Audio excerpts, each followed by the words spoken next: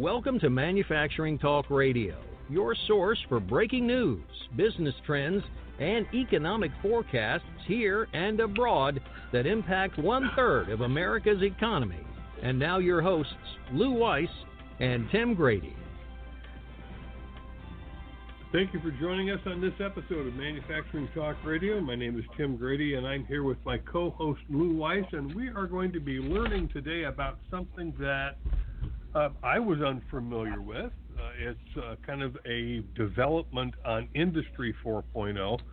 We once had a guest on, Lou, as you recall, saying Industry 4.0 actually excludes an entire iteration of industry. It should be 3.0. But that being said, we're going to be learning about Manufacturing 4.0.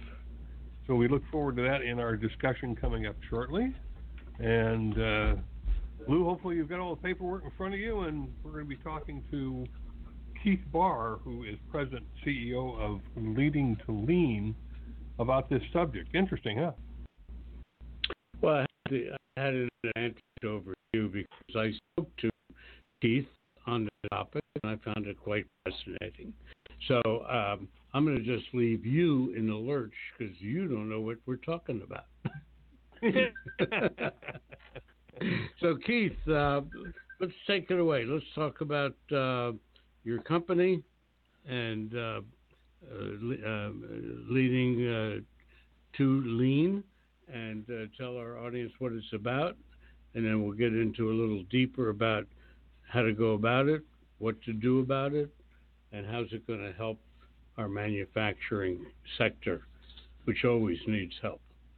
Well, I appreciate that, Lou. It's great to be here today. Thanks to both you and Tim for having us on the show.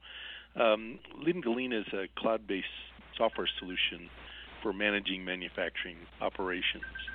So the plant floor is a busy place. There's a lot of things going on, and our objective is to really bring sanity to that chaos by providing visibility and actionability to the plant floor employees. So our focus is very different than most manufacturing software.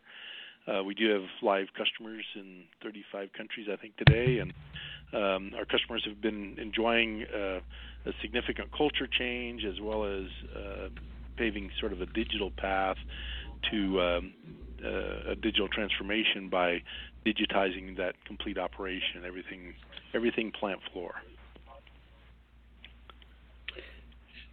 So in regards to I'm sorry, how many countries?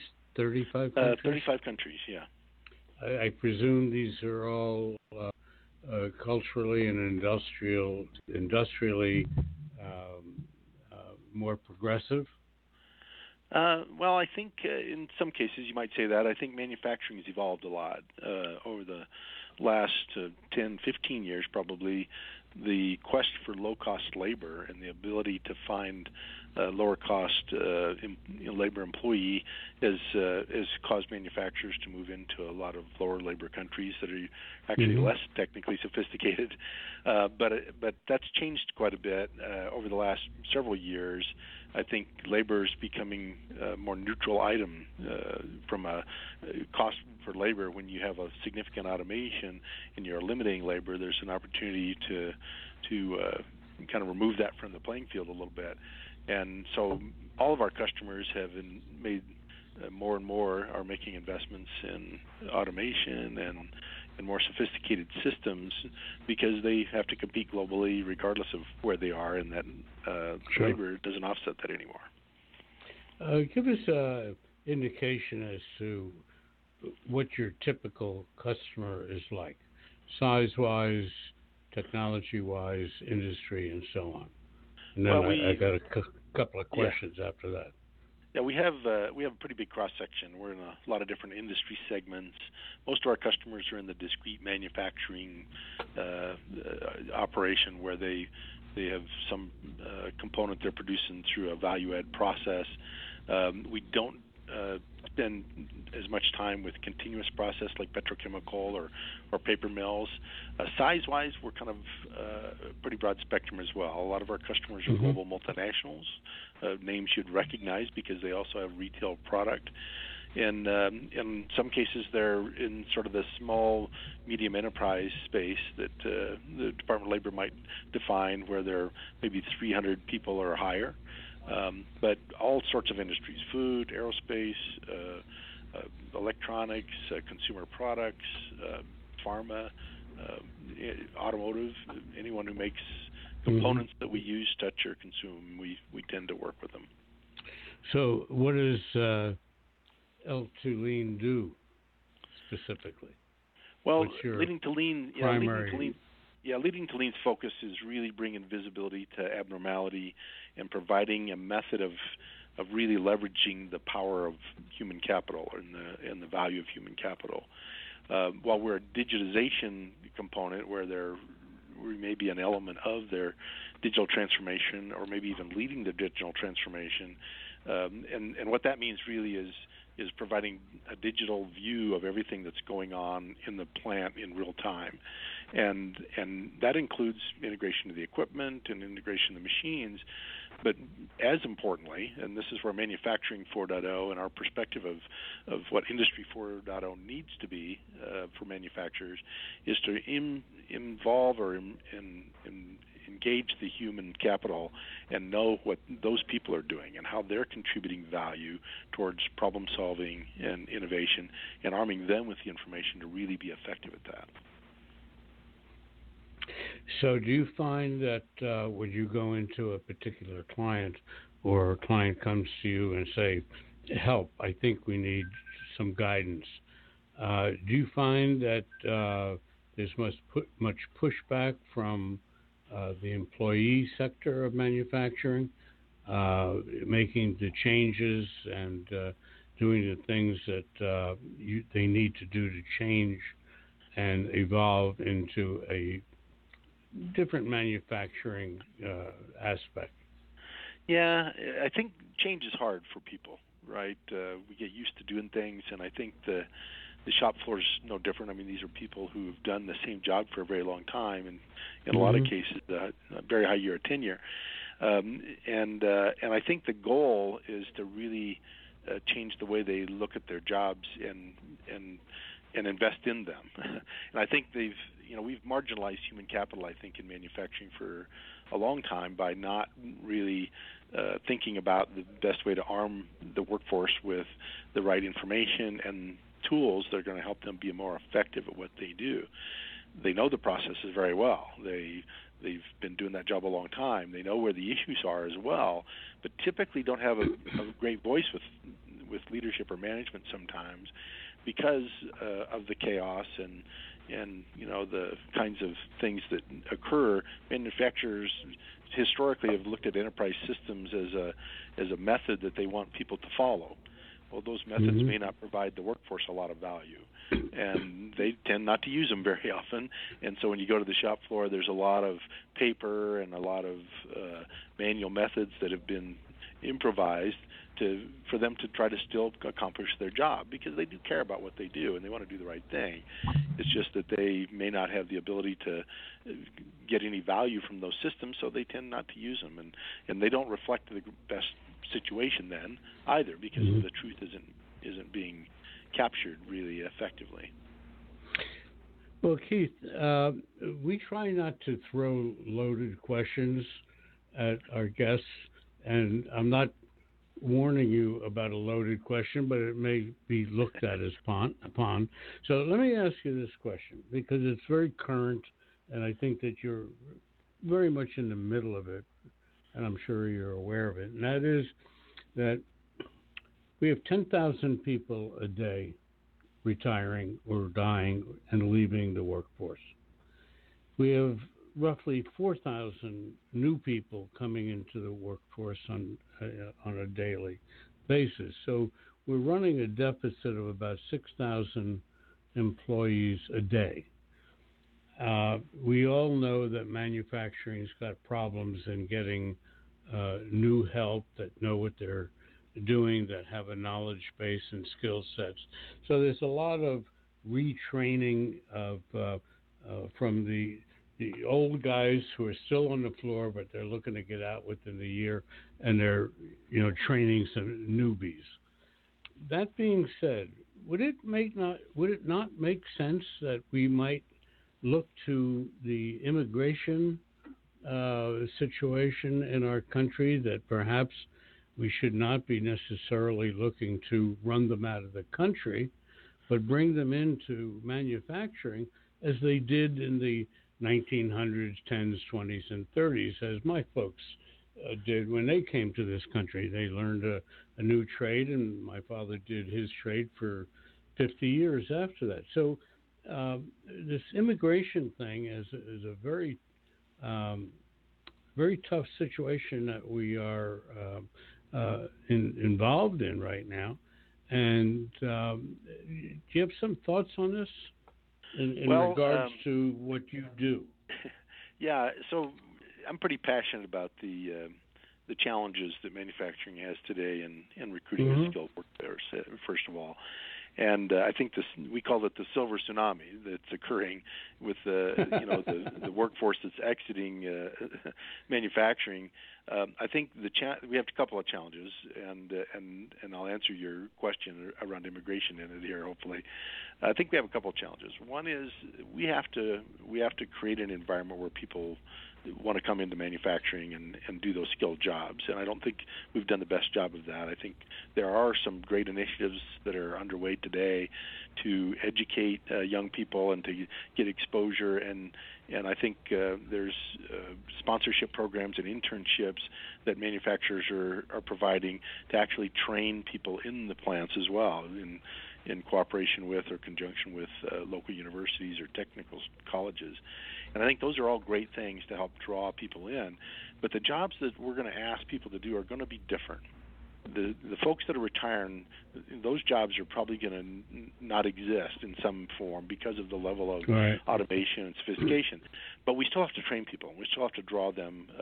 And so I think the focus should be how can we get the word out more and cast a wider net from an education perspective and even a recruitment perspective, much like the U.S. military does. I'm retired Air Force, and we had a huge emphasis on recruiting young people because 75% of the workforce turned over every 4 years. And that workforce is very different today, whether they're immigrants or U.S. citizens. It's very different today than it was, even 10 or even 5 years ago, because they're much more technically exposed, much more technically adept, and they're the very talent we need in order to drive the innovation and problem solving in these more sophisticated plant environments that we see in manufacturing now. And so you're 100% right. Yeah, so I think it's cast a wide net, bring anybody who will come, because that deficit, as you just pointed out, that deficit's getting larger every day, and that's going to threaten all of us, right? Because we all use products that are manufactured. And it's a problem that, and again, we try not to go political, but if somebody doesn't do something intelligent, we're in serious trouble. Yeah. It's a challenge, I think. I mean, and as you pointed out in your heritage, this country was founded on immigrants, or by immigrants. Absolutely. And there are so many great contributions, and it's about, being a patriot to me is about people who want to, embrace the principles of a country and a culture, not necessarily where did they get born across which border. I think that's a little myopic. Well said. Well said. So and one thing I'll add too, Lou, as you're kind of forming your next question, I think for us, we're passionate about the workforce, and that's why we have this sort of different take on Industry 4.0.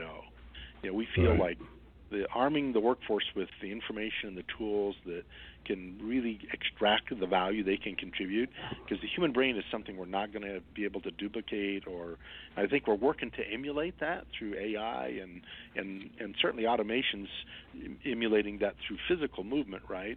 Robotics are very prevalent in the manufacturing segment. But I think being able to capture the intellect and being able to make the analysis or do the analysis and interpret the conditions, we're still a long ways from being able to do that with machines.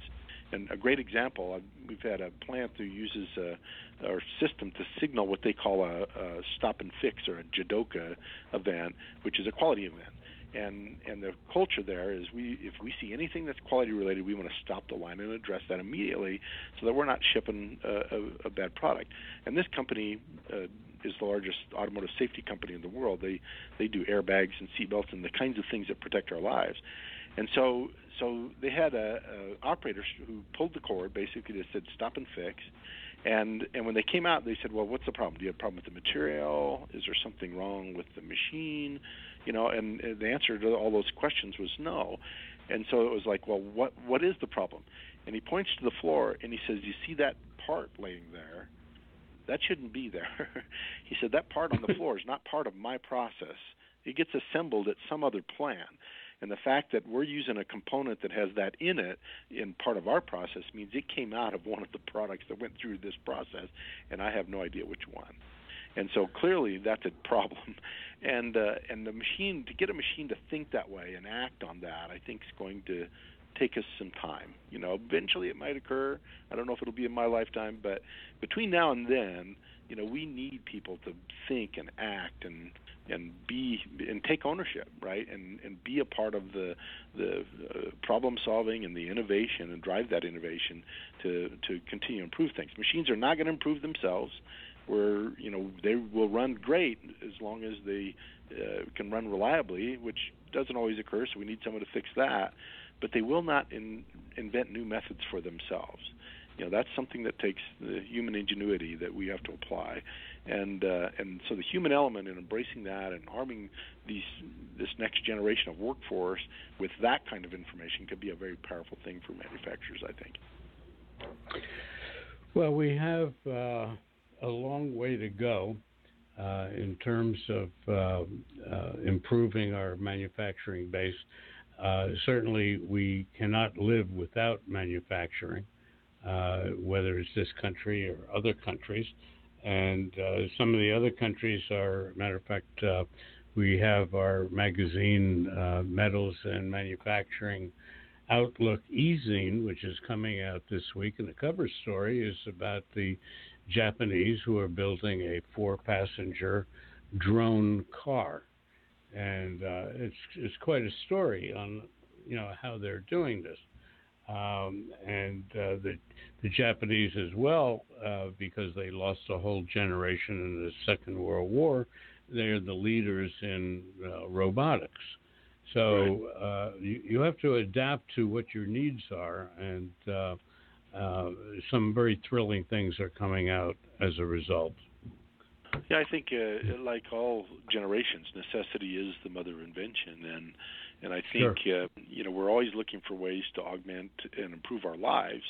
It's the human quest, I think, to find ways to work better with one another, and I think it's amazing the kinds of things that are coming. The fact that we have cooperative environments where you have robots that are armed and appropriately censored to be safe around a human working right next to them. I think we're seeing those things in the industry today, and it'll continue to mature and evolve without a doubt. I think the transportation industry is being hugely affected by the change in business models through things like Uber and Lyft, and these companies that are ride alternatives means a lot of people aren't buying cars anymore. It's much easier to just take a service, and that's going to proliferate the change in human transportation through drones or autonomous vehicles faster than anything, probably. I don't remember the number or the percentage, but our facility is located near Manhattan, New York, and there's a huge percentage of people that no longer have cars. Yeah, it's staggering, yeah. Yeah, they have no need for it. So you're right. They probably gave up the horse and horseshoe back 100 years ago also. But it's really amazing how that whole aspect in our lives are changing. Tim? Keith, back to my question to you about the millennials and Gen Z. What's going to attract them into manufacturing? And in fact, are we already seeing them more seriously considering manufacturing? Lou and I have been talking about this for quite some time. and hopefully the parent mindset is opening up to say, manufacturing might be a good place for you to be. I think it's starting to improve. The perception of Gen Z is a little bit better, I think, with respect to manufacturing than it was with millennials. And we've conducted a couple of surveys, industry surveys, to try to get an accurate perspective on what it's going to take and how people view this industry. And in our last survey, the Gen Zs were significantly more receptive because they were being influenced by educators at times. Although there's still a lot of room for improvement, they were starting to be influenced in a direction towards taking manufacturing careers, which I think is a great first step. I think the other part of your question around what it's going to take to attract them, we have to change the environment here. We have to educate them about the sophistication that's occurring here, because that is the change in environment that's likely to attract them. But we still have some work to do there too. And I think it's in the form of arming or changing our business systems to where they have the ability to collaborate, they have access to significant data, they have the ability to solve big problems, because that's what motivates Gen Z, even more so than millennials, I think. I think they've both been exposed, to the technical revolution that started back in the 70s, and it's gained pace steadily to the point where, Gen Zs and millennials both are so technically adept that if we don't have that environment and that immediate access to things and the ability to collaborate with our coworkers on that level, it's not going to be interesting. And tech has that. A lot of tech industry companies that they can go to work for, they have that today.